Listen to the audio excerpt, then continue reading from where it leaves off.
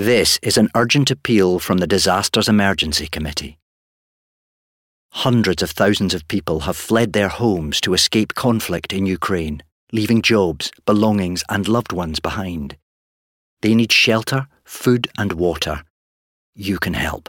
To donate online, search DEC or text radio to 70150 to give £10. Thank you. Streaming 24/7, this is Brum Radio. Thank you for downloading this Brum Radio podcast. For more podcasts, visit brumradio.com. You're listening to Brum Radio. I'm Dave Massey. I'm down here at Birmingham Hippodrome Theatre, down in Southside. I'm joined by Lucy Makova, who is Head of Artistic Programmes at Dance Exchange. Good afternoon, how are you? Good afternoon, Dave. Thank you. I'm well. How are you? I'm really good. Thank you so much for chatting to me today. Your spring-summer season, it's spring season for Dance Exchange. This programme is running through February and March. Can you tell us a little bit about what sort of things are on that programme at the moment? Okay, so we have, it's a shorter season for us actually, so from February to March, and we have 4 shows here in our home venue, the Patrick Studio at the Birmingham Hippodrome, and we also have a collaboration with, our first sort of collaboration with Eastside Project in Digbeth as a part of our sort of reaching outside this building and bringing dance opportunities outside the sort of a Southside area. Yeah. So Fantastic. in the Patrick Studio, we are really excited about this season because we are bringing back artists we've been supporting and working with for quite a long time, and 2 of them are in a world premiere here. So we start the season with Two Face Dance, who's been supported by Dance Exchange for a very long time, and it's really great to see the company growing, and they are celebrating the 20th anniversary this year. So it's really great to do the world premiere here today and at the beginning of their celebrations of their anniversary. How far ahead do you have to start planning to do the spring season like this? Is it something that is planned a year in advance, or is it longer, or is it less? It varies. I think we aim to have the program ready a year before we open a season. However, all of our companies, they depend on public funding, so sometimes it varies in terms of who gets, the funding, who not.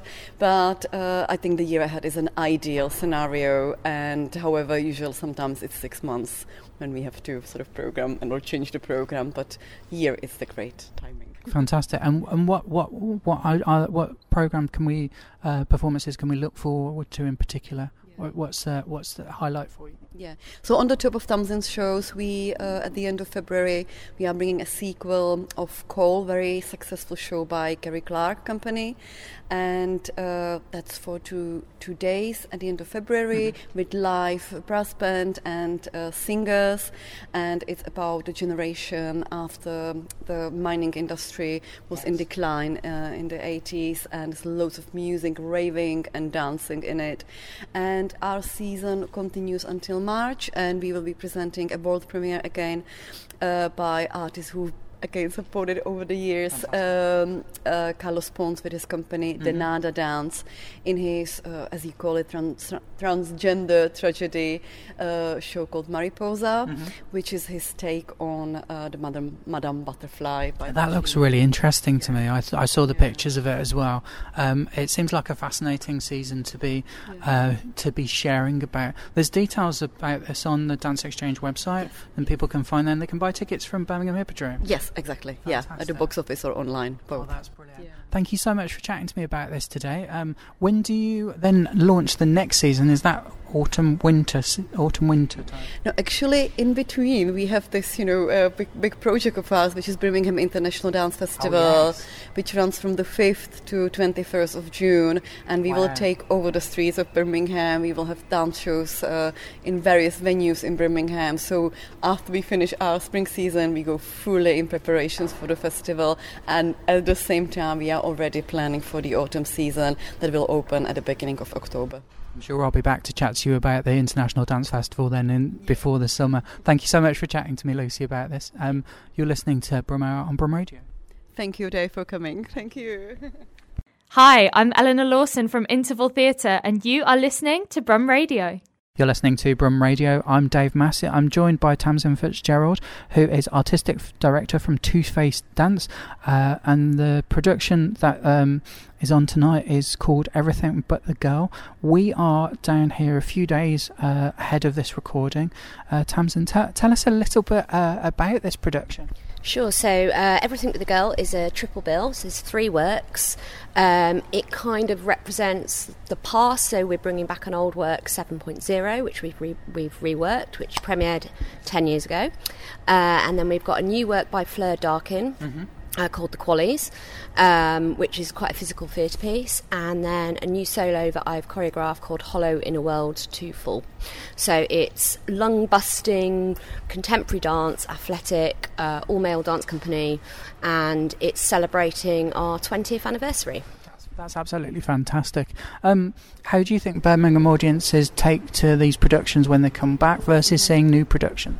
I think we've always had a really good relationship with Birmingham. For a long time, we've done a lot of work with Dance Exchange for the International Dance Festival in Birmingham. So we've kind of built up our audiences over a long period of time. So although it's been a couple of years since we've been here, so it'd be really nice to be back. I think audiences like seeing new work. They kind of get attached to companies as well. So we have a bit of a fan base here, which is great. Fantastic. When people say Birmingham, they don't naturally come to the conclusion that dance is a big thing here. How do you feel that has changed over the past few years? I think it's quite interesting. We're based in Herefordshire, which obviously is part of the West Midlands, but sometimes we feel quite sort of separated from Birmingham. But I think Birmingham's got an incredible dance scene. You've got amazing dance companies here. We've got amazing facilities with the new dance hub. Obviously, Dance Exchange are programming some amazing work. So yeah, I think Birmingham's really lucky to have all the work it has here, all the cultural organisations and festivals. So yeah, compared to Hereford, it's incredible. So, yeah. I've been getting to see lots of different productions of dance through Dance Exchange, and it's fascinating to me the how sometimes they feel very raw productions, sometimes they feel very intricate productions. Do you like going from one sort of style to another, and how do you feel audiences go with that tone shift? I think it's really nice to be able to present a different range of voices in the work that we do. So we have some very athletic work, which has got a bit of fusion of breakdance in it, to something that's a bit more physical theatre. I think audiences like to be entertained, but also to be challenged. So I think if you can offer a variety of work, that means that you're sort of providing something for everybody. So I think Dance Exchange, they programme a really good mix of diverse voices here from across the world. So I think it's really exciting to be able to kind of come and see a range of work.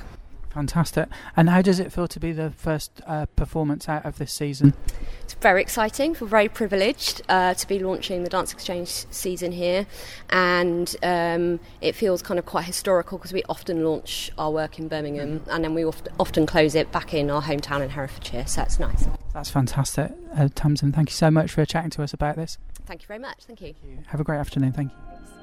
Thank you for listening to this Brum Radio podcast. Don't forget to subscribe and rate us on your podcast app.